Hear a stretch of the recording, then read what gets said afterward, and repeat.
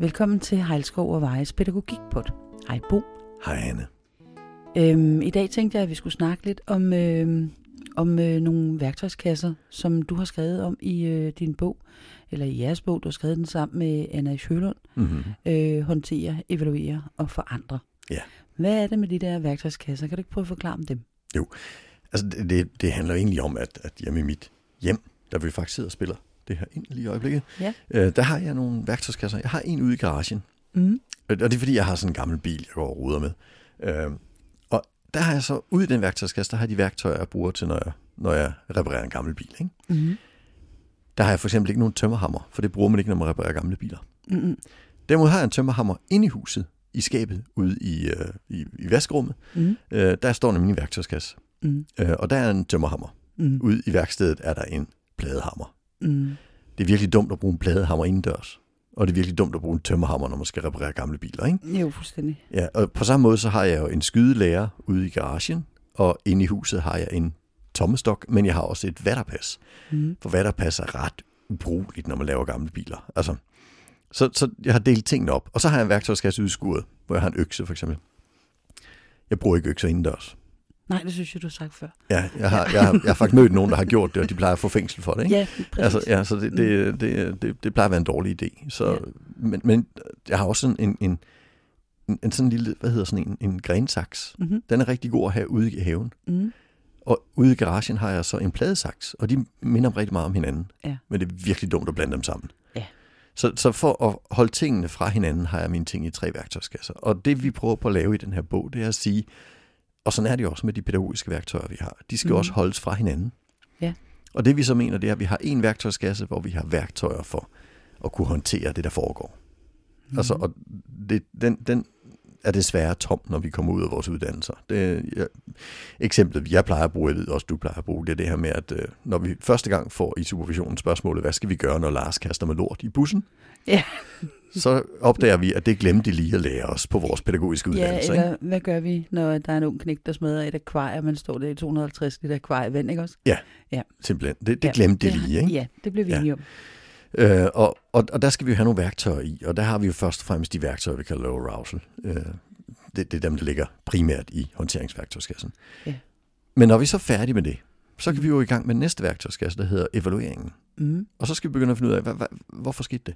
Mm.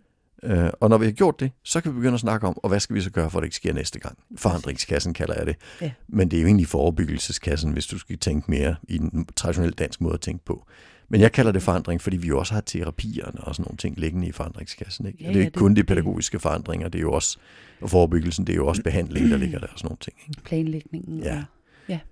Og der plejer jeg at sige, at i hver af de her værktøjskasser er der nogle forskellige rum, ligesom der er i sådan en almindelig pladeværktøjskasse, man ved sådan en, der man åbner, og så er der et rum nede i bunden, og nogen op i siderne. Det stiger op på magisk vis, når man sådan åbner de der 2, så... Ja, simpelthen. Så åbner den sig ligesom, så man har 5 rum i en normal værktøjskasse, og jeg har til og med set nogle med 8-10 rum i dem her, ikke? Altså på hver side, som kæmpe store nogle, vi havde der i arbejdsindustrien. Ja. Så i hver værktøjskasse er der er 3 værktøjskasser, som vi kun har en åben ad gangen. Det er det vigtigste. Ja.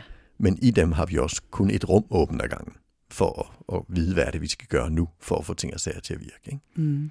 Og det tænkte jeg, at det kan vi jo snakke om, så vi tager en podcast nu, hvor vi snakker om håndtering. Og så tager vi den, der kommer om et par uger, hvor vi taler om evaluering. Mm. Og så har vi den, der kommer om en måneds tid, hvor vi taler om forandring. Og hvad det er for nogle værktøjer, vi kan have i det. Ja. Men der vil jeg jo egentlig, i stedet for at jeg skal begynde at snakke om det, så vil jeg jo hellere spænde ud af, hvad er det, din erfaring er med at gå og rode med den slags. Så hvis vi starter med at tage fat i den her, vi kalder den håndteringsværktøjskassen, og de rum, jeg plejer at tale om det er et, der hedder håndtering, inden det er blevet kaos, det vi kan kalde optrapningshåndtering.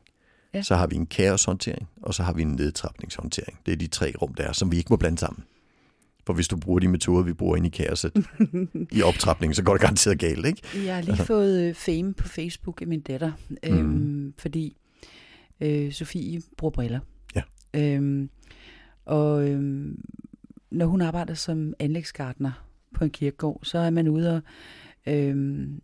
og puste med sådan nogle bladpuster for eksempel, ikke? Eller så er man ude og rive, og grave, og gøre ved og hvad, og klippe, og det kan nok være. Og de der briller er en kæmpe gene for hende. Mm. Så hun har taget sig sammen og besluttet sig for at prøve at få en kontaktlinse i. Mm. Og har lidt af et nederlag, fordi nede i brillemanden, der er hun nærmest 2 timer, ikke?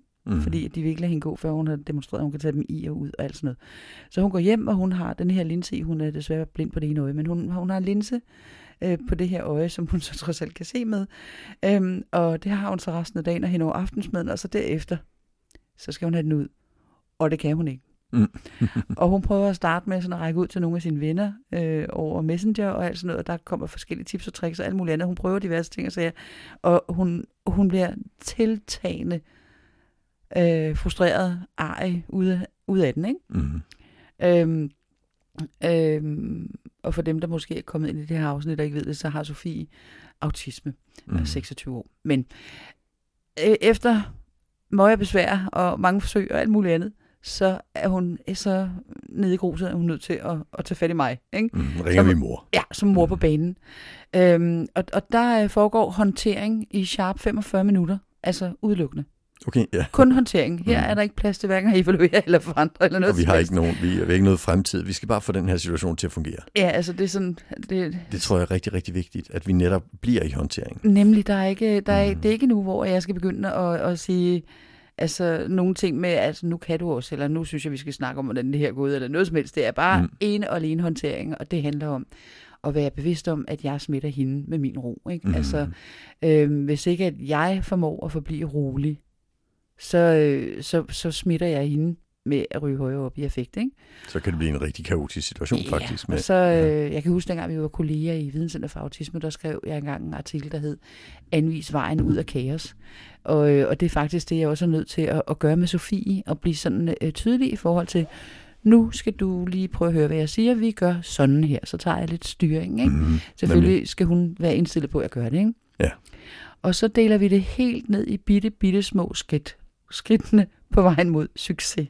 Altså simpelthen gøre det overskueligt, begribeligt for hende. Der har jeg så en model, jeg snakkede om i forrige podcast formentlig, der hedder indsatsmodellen. Den har jeg inde i mit hoved, som jeg så kan, ligesom mens at vi er i gang med at håndtere den her situation, at jeg sådan kan mærke efter, hvor skal jeg skrue op, hvor skal jeg skrue ned, ikke?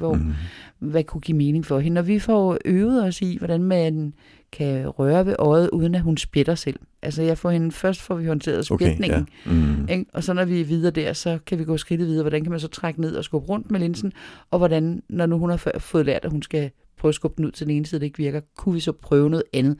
Men hele tiden tager jeg ansvaret i håndteringen, for at hun hele tiden får lov til at bevare selvkontrollen, så langt som muligt, for det er den, der jo hele tiden er ved at smutte fra hende. Og det gør du ved selv at være rolig? Ja, og ved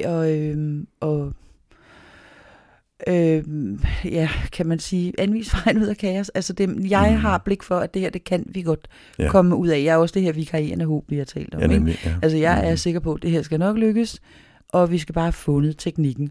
Og jeg bliver meget spørgende. Altså det skal være det, der føles rigtigt for hende. Det er klart, i en situation, hvor man har en udreagerende borger på 2 meter, som vejer 150 kilo, og er på udviklingsniveau med en 3-årig.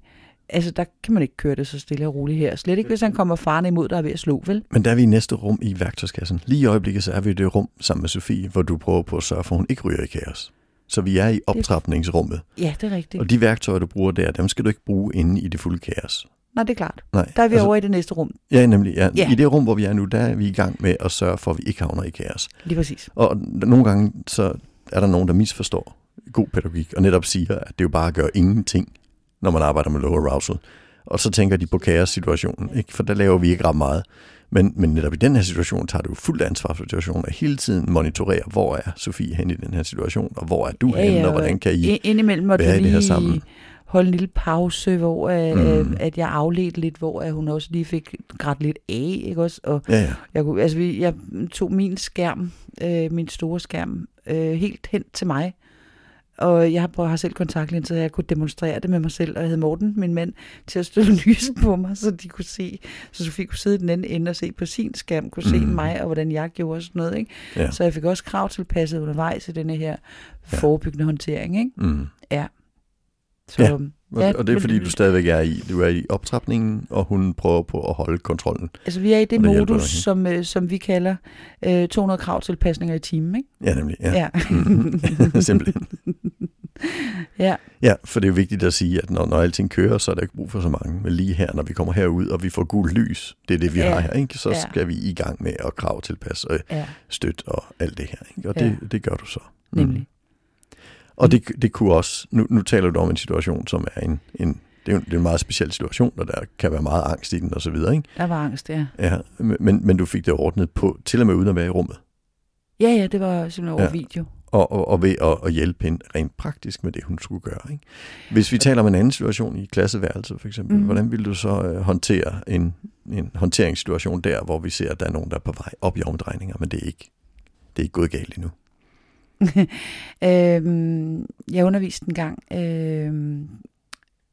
nogle unge flygtninge, og der var noget hanekamp, tror jeg, der.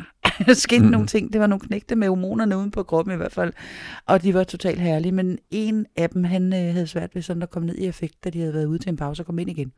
Og man kunne se, at han kunne slet ikke være med i det, som vi skulle igennem. Og han begyndte sådan at blive sådan lidt aggressiv, tror jeg næsten, ikke også? Og på et tidspunkt siger han sådan ret provokerende til mig, fuck, alle danske piger kraftede mig luder, ikke? og så tænker jeg, nu hiver du altså simpelthen bare den helt store holdmasken frem her, ikke? Og så kiggede jeg på ham, og så tænker jeg, altså den kan jeg jo ikke bare lade hænge, vel? Altså jeg kan ikke bare sige, nå da, og så gå videre, vel? Altså, og jeg tænkte, jeg skal heller ikke, altså jeg synes også, måske skulle jeg lige trække en streg i sandet. Altså, men uden at blive opdragende, fordi det kan jo eskalere situationen. Pludselig, der var også noget kulturelt, ikke? Altså han havde formentlig ikke særlig behov, han havde bare ikke gået så mange år i skole i sit liv. Og det kan også være, at han sad og kom til kort i situationen og havde brug for at stive sig selv af, ikke også? Altså hvis der var noget, der var lidt svært eller et eller andet. Så jeg måtte sådan lige vende skroen 117 gange, ikke? Og så tænker jeg, altså lige her, der gør det ikke noget, klovn så en lille smule fjollet ud af det. Og så sagde jeg, det er ikke helt rigtigt. Og så sagde jeg, det er sådan her, det foregår. Og så lavede jeg noget fis, og så på tavlen lavede jeg sådan 2 forskellige scenarier, hvor at jeg sagde, dem herover som kysser på drenge og tegnede hjerter og sådan noget, det kalder vi kærlighed. Der er ikke penge involveret. Hvis dem herover, de gør noget med de her drenge, og der er penge i det, så kunne man egentlig godt kalde det luder. Og det gør luder også selv. Men ikke herover. Der skal man være meget opmærksom på, at det ikke. Og så blinkede jeg til ham, og så, fordi jeg lavede sjov i det, og havde kontakt med ham på den måde, og lavede lidt fjol ud af det, så for det første affektsmittede jeg ham, og for det andet så lavede jeg igen den her udvej, hvordan kan vi komme ud af det lige stille, eller ligeværdigt, eller uden at tabe ansigt, eller nogen af os. Så jeg fik sat foden ned humoristisk. Fordi du oplevede, det var rettet mod dig på en eller anden måde, også det han sagde, så du var nødt til at være i det på en måde.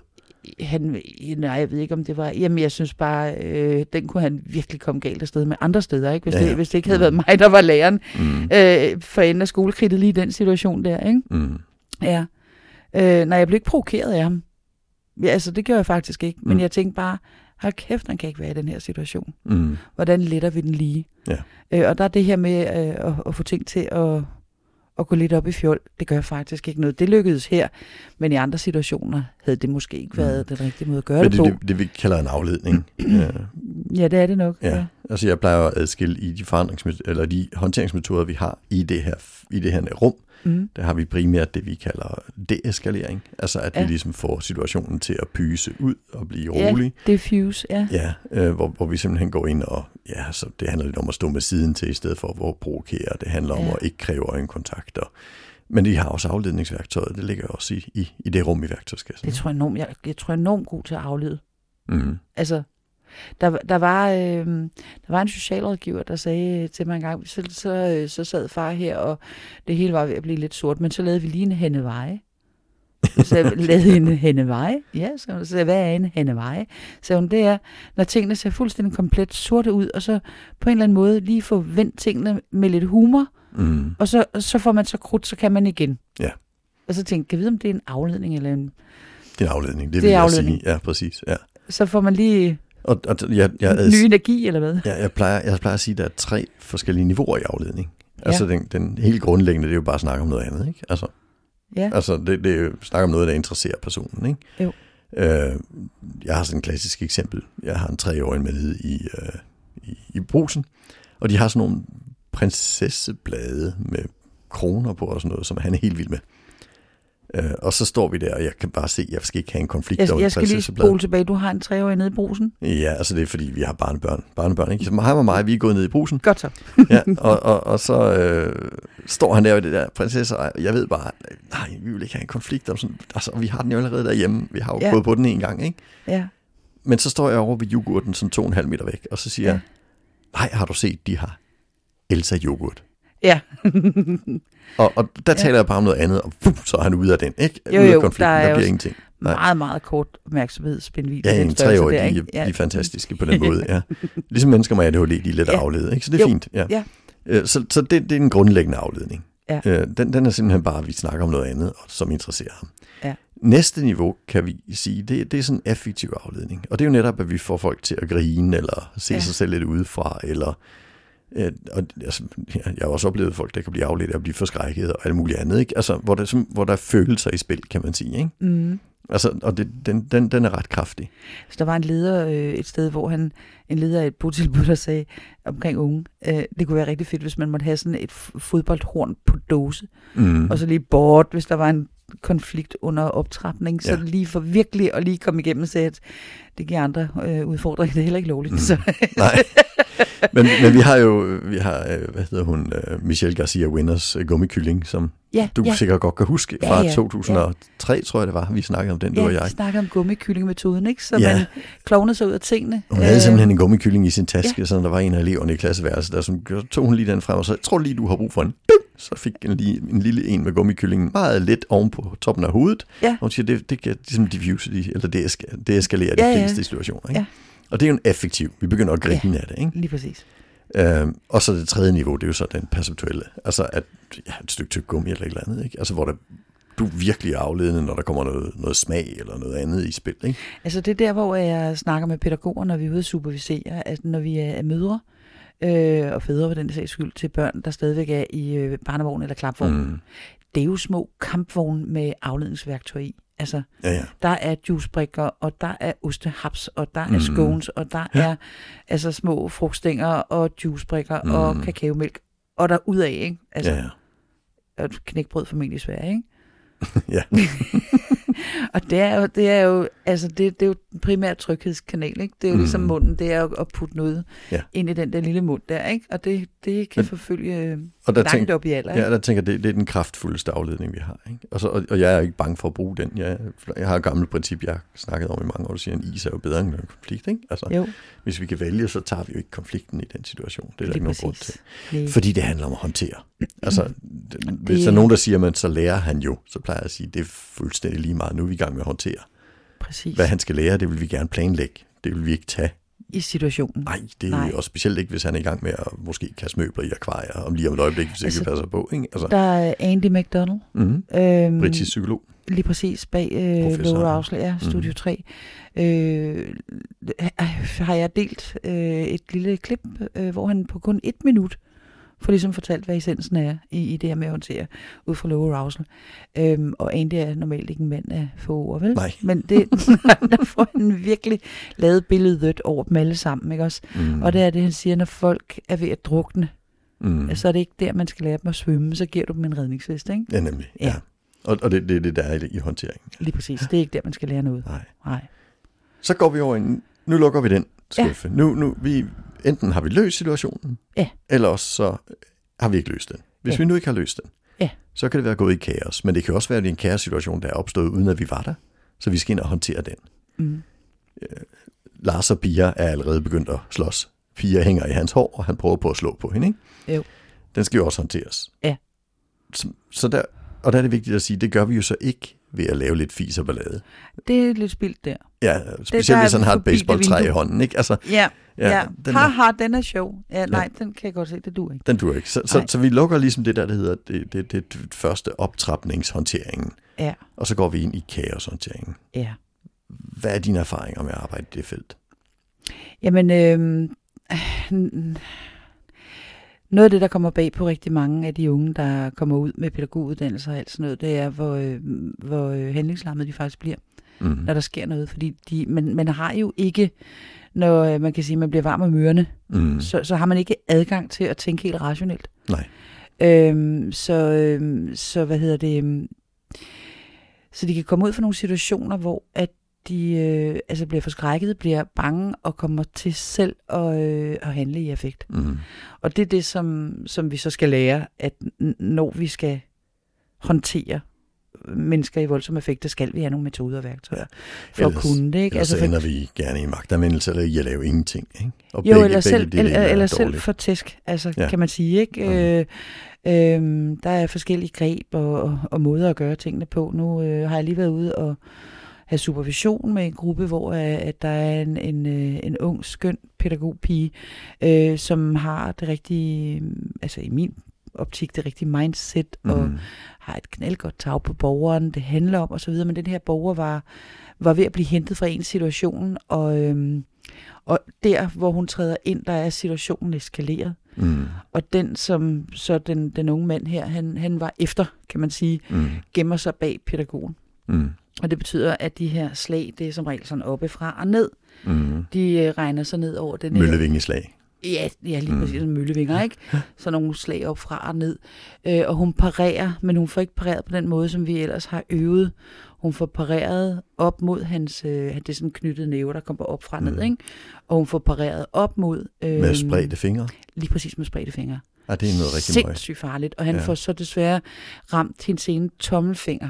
Så den bøjer bagover? Ja, den bøjer bagover. Vi ved så ikke, om hun har brækket fingrene, eller om hun har forstuet den, vel? Men lige der... Nu er det lidt svært i en podcast at vise, hvordan man så skulle gøre. Jo. Nej, det kan jeg godt forklare. Okay. Ja, fordi hvis man nu lige starter med at lægge sin hånd med bagsiden af hånden på sin pande. Ja, bagsiden er altså oversiden. Ja, oversiden, ikke? Ja. Ja, det tror på den, det siger vi bagsiden af hånden, gør vi ikke? Det ved jeg så ikke. Er det ikke indersiden og bagsiden? Det er interessant. I hvert fald. Oversiden, siger Bo på svensk, hverken svensk eller dansk, den placerer man på sin pande. Ja. Så lægger man så oversiden af den anden hånd ind på hånden på panden, så løfter man begge hænder samlet lidt ud. Det, der er så man skyder lidt fra sig. Man skyder lidt fra sig. Det er, at man skal forme hænderne begge to, ligesom sådan en mandel. Altså man skal lave sådan en lille skål, og man skal sørge for at holde sine fingre samlet, og især tommelfingrene ind også. Alle fingrene skal være samlet, og så skal man trykke. Og man har ikke nogen flettede fingre? Overhovedet ikke. Man har samlede fingre og ikke flettede fingre, og hænderne ligger oven på hinanden, men med bagsiden af hånden mod forsiden på den anden hånd, som har bagsiden mod din pande.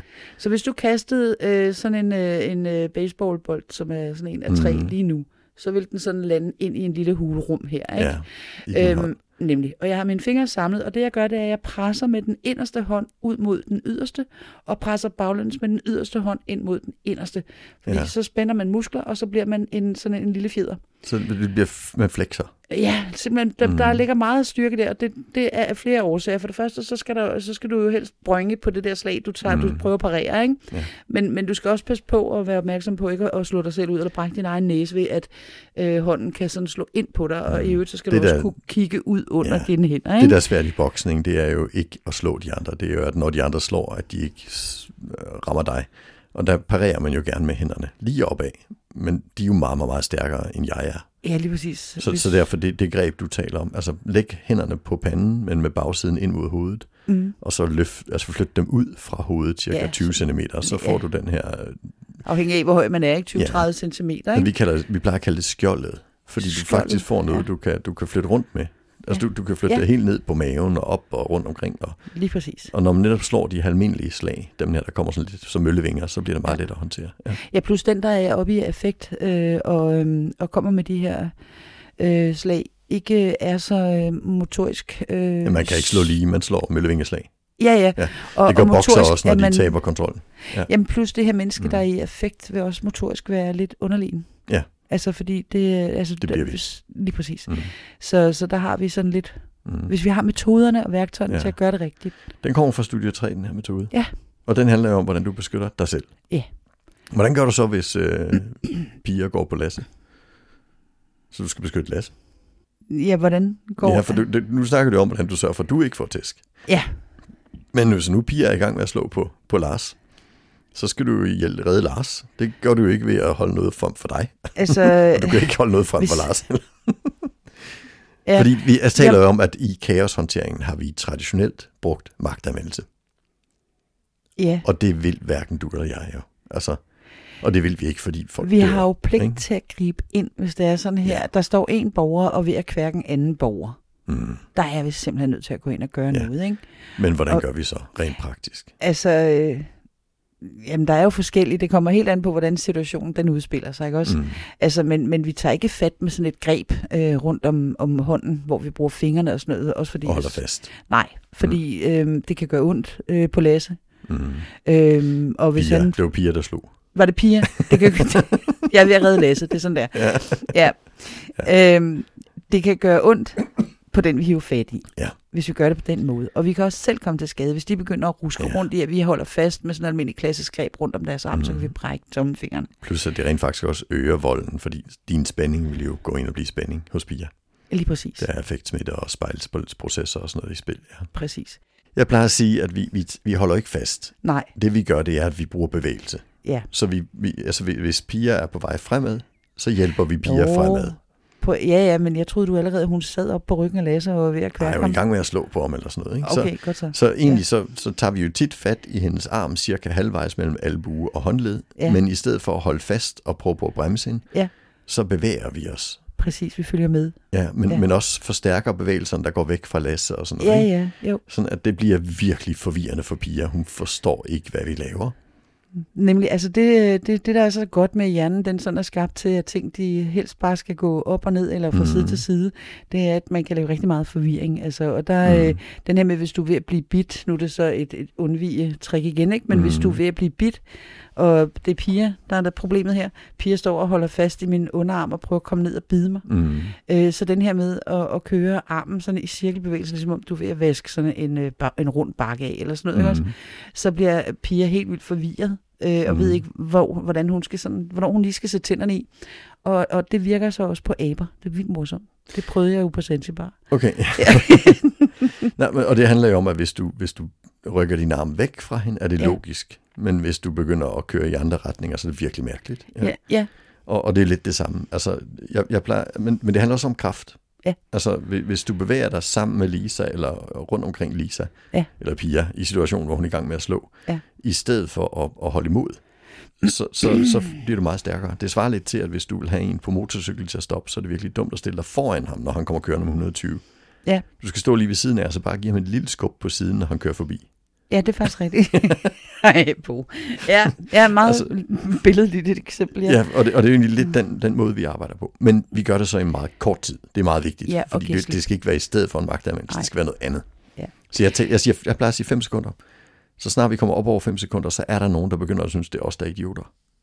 Og så har vi forandret situationen, så det er vi får tæsk i stedet for, og derfor kan man gøre det meget kortere. Og der kan vi bedre beskytte os, end at Lasse kan. Ikke? Ja, men hvis du gør det meget kortere, er det ikke engang nødvendigt. Altså, men det kommer alt det her fra metoden Studio 3, som du træner i, ikke?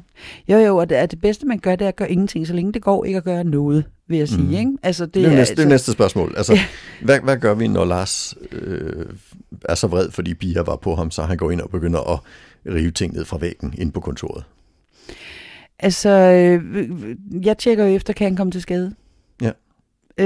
Der er også nogle steder, hvor at man kan sige, at husordenen er, at borgerne må ikke ødelægge ting af en vis værdi, så må man gerne lave en magtanvendelse, men det er ikke det samme, som man er forpligtet til at gøre det. Nej, det er meget vigtigt. Jeg har det sådan her, at så længe, at det er... altså han er jo i gang med selv at affektregulere sig selv ned, kan man sige, ikke? Altså han er i gang med at brænde adrenalin af, så han er jo faktisk i gang med at komme derhen, hvor han genvinder selvkontrollen, og så kan vi samarbejde igen.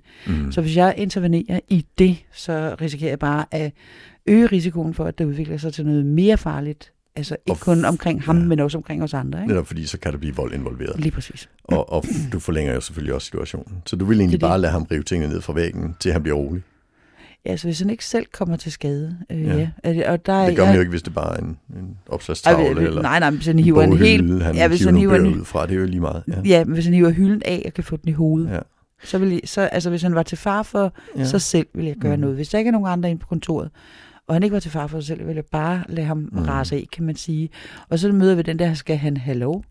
Ja, hvis alternativet er, at det bliver voldsommere, så skal han have lov. Men jeg skal jo være på, jeg skal jo have visuelt overblik, jeg skal jo være sikker på, dels han ikke kommer til skade, men også, at lige så snart, at der begynder at være det mindste smule mulighed for, at jeg ligesom trækker ham ud af det der kaos, at så er det, jeg gør. Og der mener du egentlig med at trække dig ud af det kaos? Ja, hvis det er mig, han har problemet med, ikke? Ja. Men jeg skal jo helst være klar til at gribe ham, når han er klar igen. Så, fordi det er jo angstfyldt at være derude. Altså, hvor han røg ud, ikke? Og det betyder, at den her med at blive enige om, nu er alt godt igen, ikke? Det var grimt. Den skal vi også stå klar med. Ja. Grunden til, at jeg reagerer lidt, når du siger det, det er jo, at jeg har opdaget, at vi nogle gange reagerer lidt for hurtigt, så vi tager en tur til.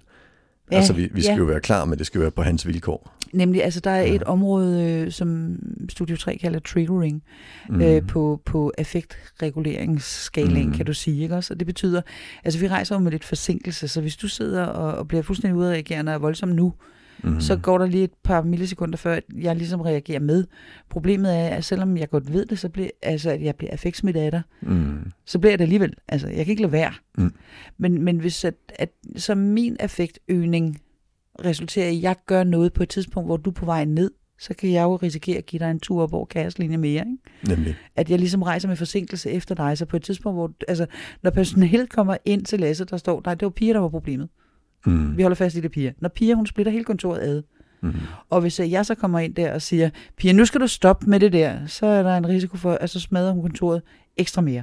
Ja. Altså ekstra meget mere. Mens hvis jeg holder mig på afstand og venter på, altså det hun er i gang med, er jo at prøve at brænde adrenalin af, så hun kan komme ned et sted, hvor at hun kan få fat i sig selv igen, kan du sige. Altså. Og der, når hun så er der, så man kan sammenligne lidt med det her med at trøste et barn. Altså, du kan ikke tvangstrøste et barn. Du bliver nødt til at vente til barnet er klart, ikke?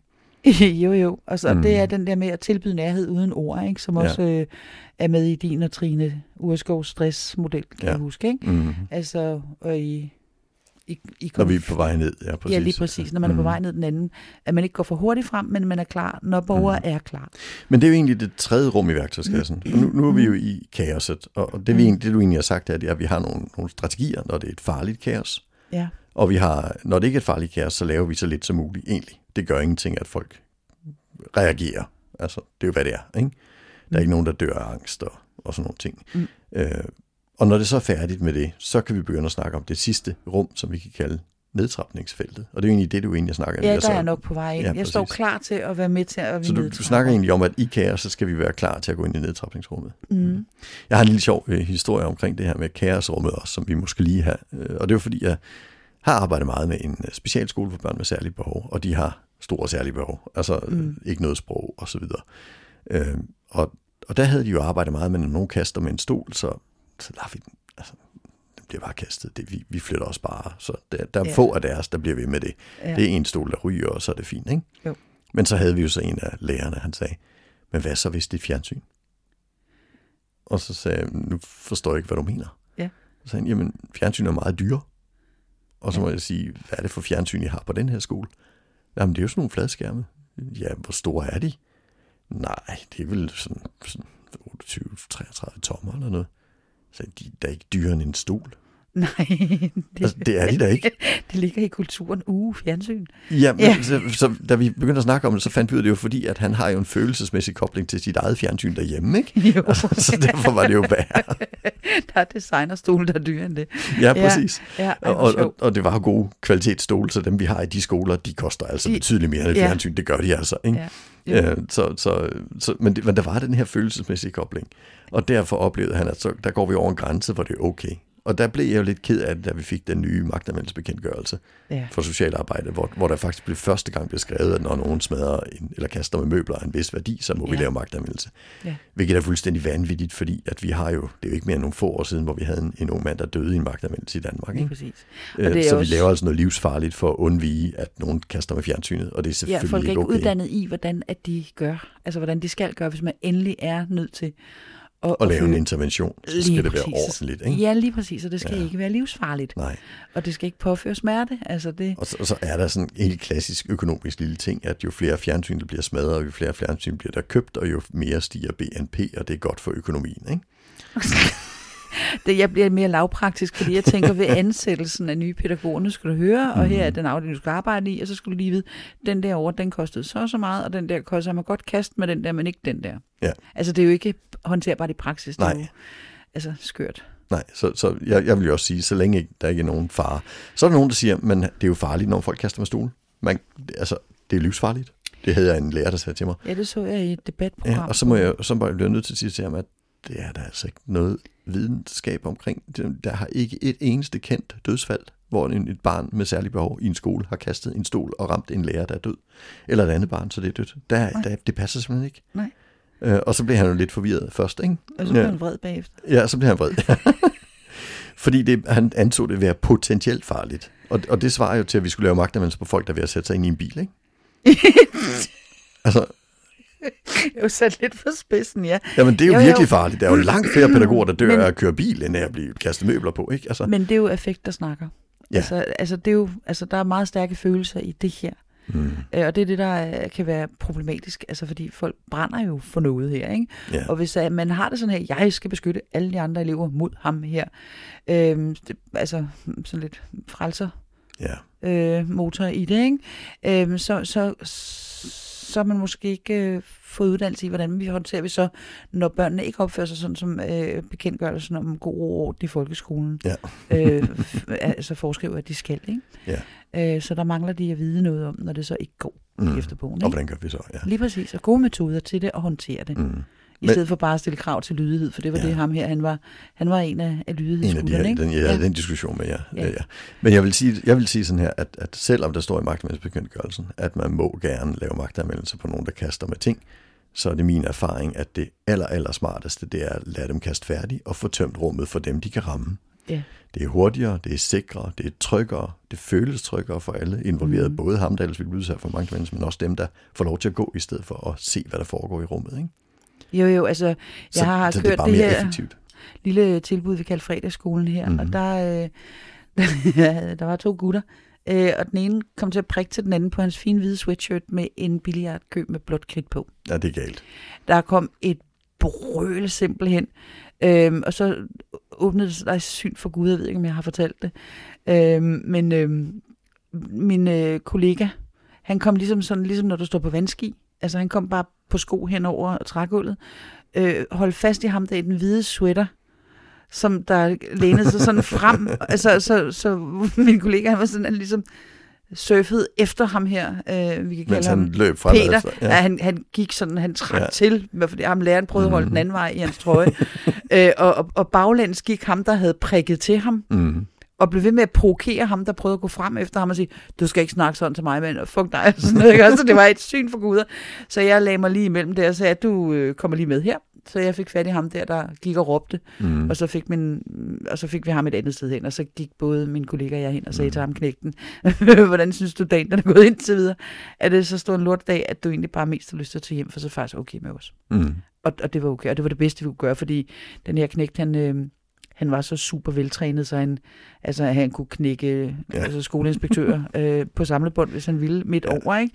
Med sin bare næver. Så vi tænkte, det var en god dag at tage en halv fridag på, faktisk. Og så er der nogen, der siger, så lærer han jo ikke noget resten af dagen. Men så siger du, at det havde han nok ikke gjort alligevel, vel?